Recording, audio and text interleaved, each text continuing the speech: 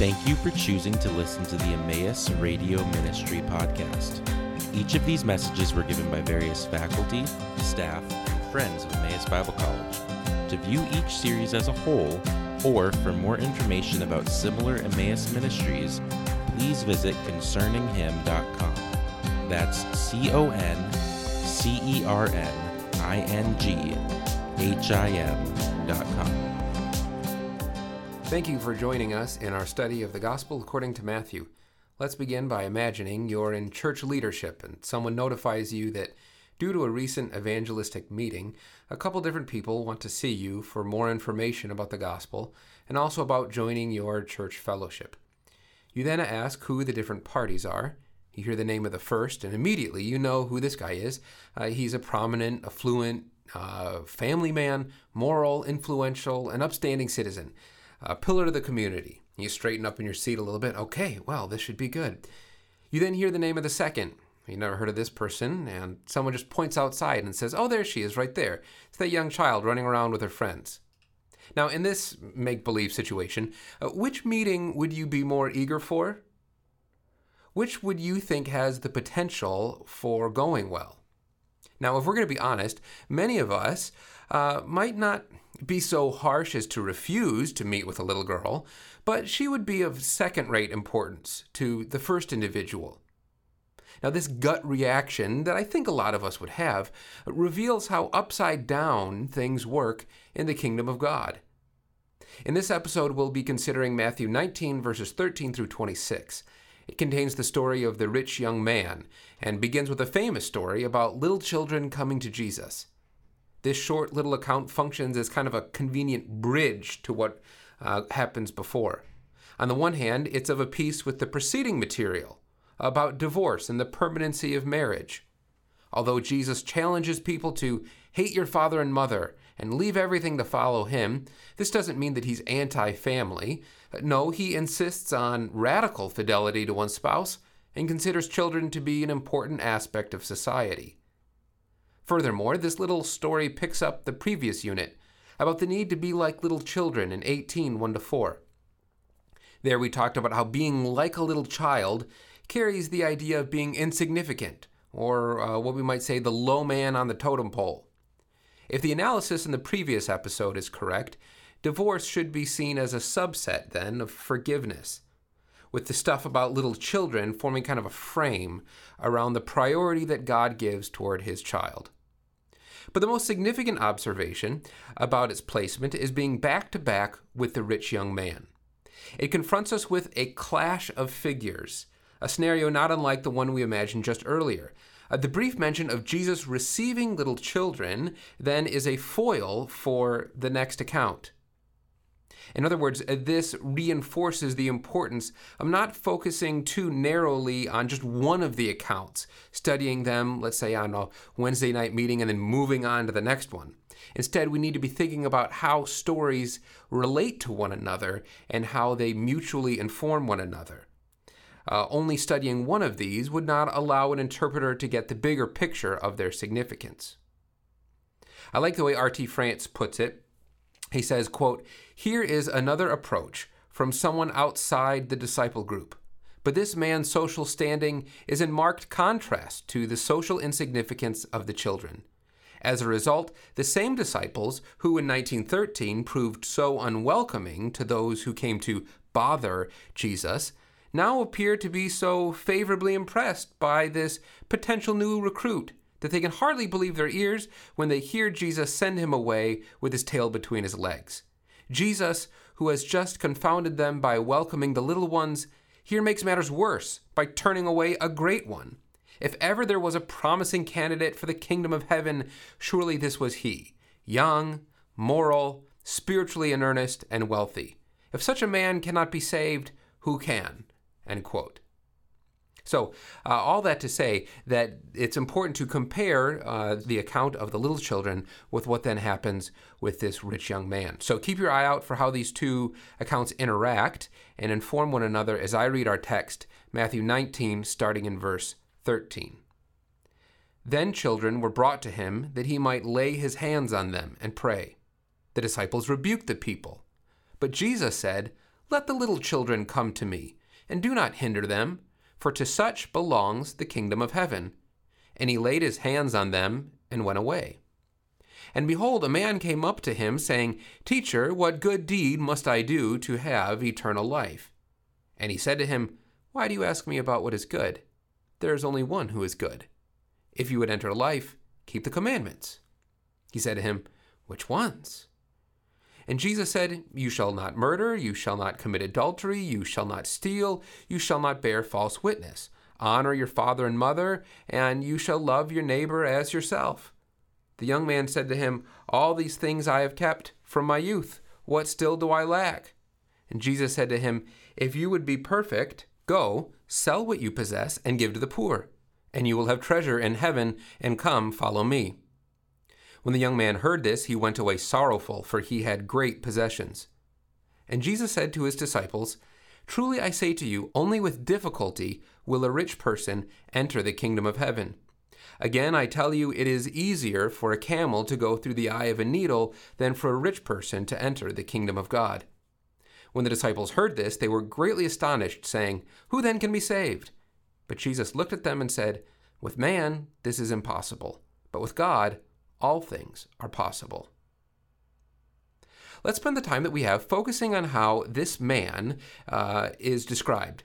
For receiving such little treatment in a relatively small narrative, he's an exceptionally round character. That is, he's not flat or one-sided.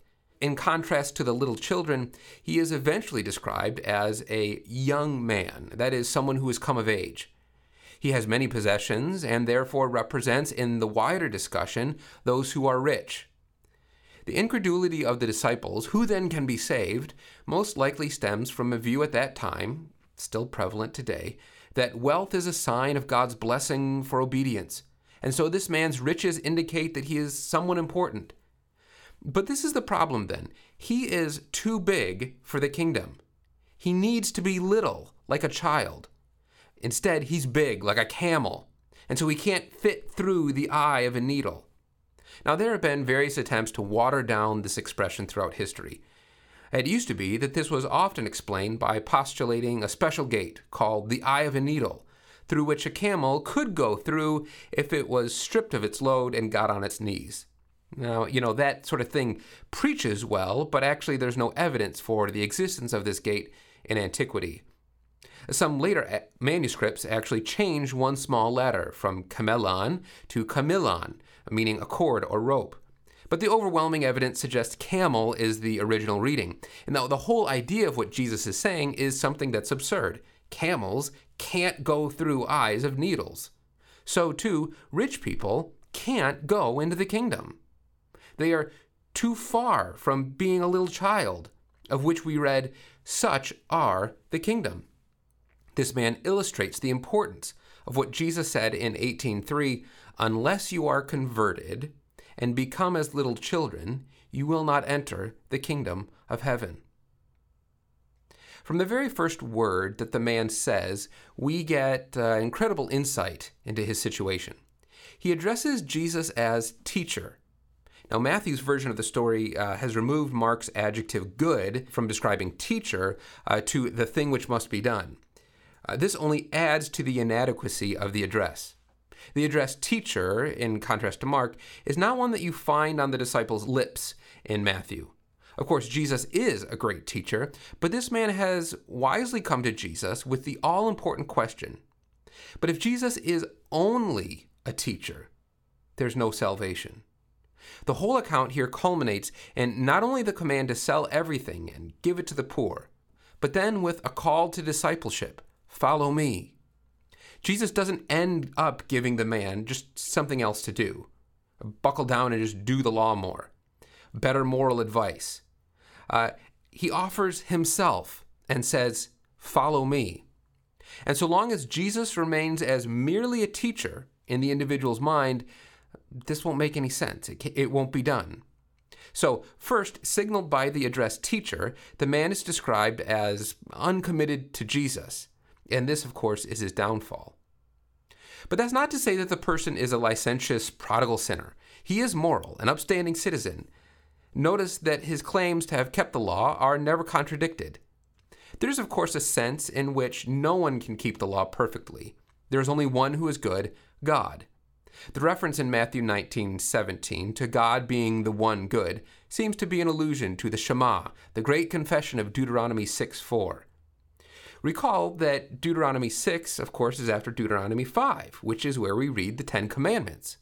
So the fact that the good God is one is motivation for obeying his words. And this is what the man claims. And when he says he has, Jesus doesn't contradict him. He's like Paul in Philippians 3:6, who says, concerning the law, blameless. Keeping doesn't require sinless perfection. His life is characterized by one of obedience to the law. And yet, the man is spiritually perceptive enough to know that this is not enough. And so he asks, what do I lack? He knows that keeping these rules does not somehow add up to salvation. Though Jesus starts by saying, if you want to enter into life, keep the commandments, notice that this is not where he ends. He ends with an invitation to follow him. This invitation isn't less than a determination to keep the law, but it is much more than that. Before, we saw how this man was too big to be saved, too important, too rich, too old, too grown up, if we could put it that way. But we could think about it from another angle. Not only is the man too big, but he's also too little. Not only is the problem that he has grown up too much, but also that he hasn't grown up enough. Look at verse 21 again. It says, if you want to be perfect. We considered this earlier in a lesson on the Sermon on the Mount. The word here is complete, mature. It's the Greek word teleos. Since there is so much interaction about little children before, and in chapter 18, there very well may here be a play on words. But what does Jesus mean by saying that the man needs to be mature or perfect? Well, this is the abundant righteousness required to enter into the kingdom.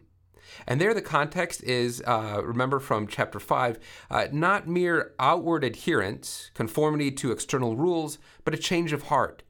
Not only abstaining from adultery, for example, but also not even lusting in your heart. Your righteousness must be whole, not partial or hypocritical, full inside and out. The young man is called to the same thing. For him, it requires learning the next lesson in the Sermon on the Mount. You cannot serve both God and money. Although from external perspectives, this man seemed to be respectable, moral, upstanding. His possessions were keeping him from Christ. That was the one thing he lacked. But to get to Jesus, the thing that he lacked, he would need to repent of his love of money. He's a brilliant picture of the question in 16:26, when the Lord Jesus asks, what will it profit a man if he gains the whole world but loses his soul? For this individual to find his life, which he knew that he lacked, and he wanted to enter the kingdom, he would have to lose the one that he had. Now, this doesn't mean that every person must renounce all their wealth in order to be saved. But it does mean, well, to use the earlier language of 18:8-9, whatever eye, foot, or hand is keeping us from following Christ, it's better to chop it off than to be cast into hell. This man is, in a kind of an ironic way, too big and too small for salvation. Too big, too important to completely cast himself at Jesus' feet in real repentance. And too small, too immature to come to his senses and conclude that all that really mattered was following Jesus. Now, are such cases like this impossible ones? Well, yes, for us. No, for God. In situations like this, it is only God who can destroy what the commentator John Nolan describes as, quote, the mesmerizing effect through which riches control those who possess them. Thank you for listening to the Emmaus Radio Ministry podcast. This ministry is possible because of the generous contributions from our partners around the world. For more information about partnering with us, please visit emmaus.edu/partner.